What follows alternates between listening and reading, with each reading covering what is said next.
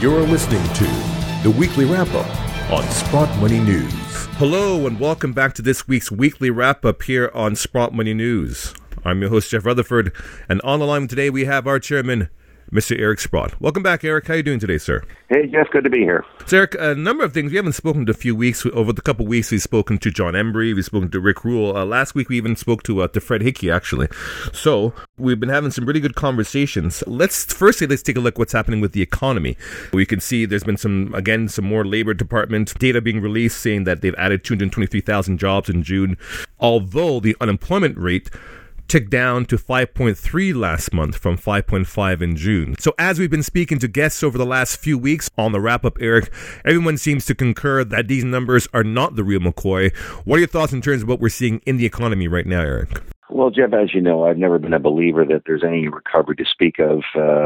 They've sort of held it together with Band-Aids in the sense of zero interest rate, minimal down payment for houses and almost nothing for cars. And, they've been able to keep it alive by these monetary policies, which obviously are going to cause great problems down the line because all these people that have taken on this debt really can't afford to hold on to the debt. And I think the jobs numbers for June point out exactly what's happening here. The brief analysis I've seen on it suggests that we actually lost 600,000 people from the labor force in the month of June. That's a lot of people. We also saw that the average wage did not go up, the average hourly wage. And of course, the reason it doesn't go up is that you lose good jobs that pay high dollars per hour, such as the energy business, and you pick up lousy jobs and part-time jobs, which pay de minimis per hour. And the net result of it is all the wage increases aren't there, net for the whole labor force, even though it's a shrinking labor force, and the participation rate hit a new low again, which is shocking. So I think people have to look through these jobs numbers. They were awful. I think the full-time jobs, as I thought I saw that they were down by 600, and the part-time jobs were up by, something like 160,000 or something. So it's the same thing that you can see has been going on for a long time, that the quality of labor pay is weakening, that the number of people in the workforce is weakening. I mean, you can't drop 600,000 people from the labor force and expect the economy to be strong. It just doesn't work that way. So I think the things have been very weak. We had lousy car sales for the month of June. I'm reading data that suggests the loan to value to buy a used car, they're lending 137 cents on the dollar. It's just ridiculous. So same old, except the numbers, I think, confirm, and no matter how they want to spin it on the financial news and or the other media, that we have some kind of recovery, there's absolutely no recovery going on. In fact, we're having the opposite of recovery. We're having a recession that we're in right now. So switching over to another country that's been taking quite a hit in their economy, China. If we look and see what's been happening over there, China's stocks have tumbled more than 10% this week, and after a drop of nearly 30% since mid-June. Now, the China Securities Regulatory Commission has set up a team to look at clues of illegal manipulation across the markets. So imagine that, Eric. All this time we're talking about manipulation within the precious metals market, and then we have China looking into manipulation within the stock market. What are your thoughts on that, Eric, in terms of what we're seeing over there? Well, I think the manipulation was the allowance by the central planners to cause all these individual investors to come into the market on a margin basis, and they just got it handed to them. I mean, they were opening huge numbers of accounts. They were all highly levered accounts, and all of a sudden the environment doesn't look quite as interesting for leverage, and we have this massive sell-off, including today's sell-off, which I think was around 7% just in the day. And this is with the PBOC trying to help the market. And I think the government came out with an edict that nobody can say anything negative about the market. I mean, it's so ridiculous.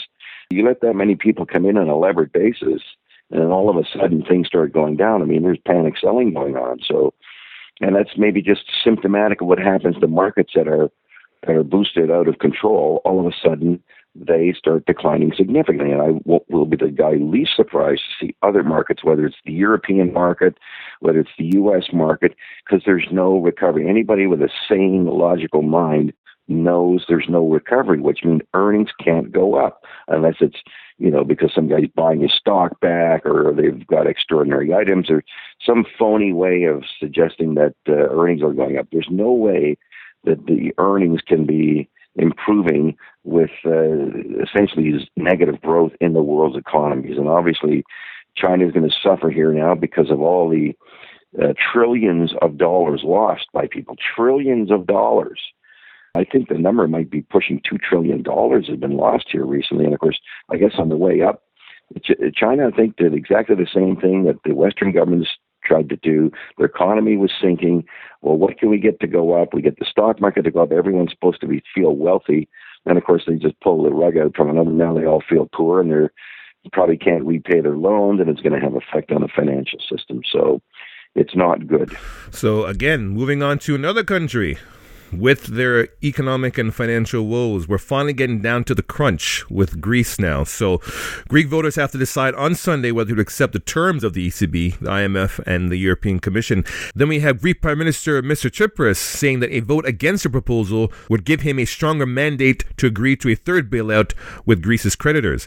However, the European leaders have said that the referendum is ultimately a vote on whether Greece will remain in the Eurozone. So now we're getting down to the line, Eric. What are your thoughts in terms of what we're seeing with Greece? Well, I've always thought the ECB would try to bail them out because there's such an investment in the Greek banking system because of the Emergency Lending Authority, which I think is around $89 billion now. And I think the assets of the Greek banking system are something in the $130 billion range. So they got a lot at stake in terms of their investment in the banking business.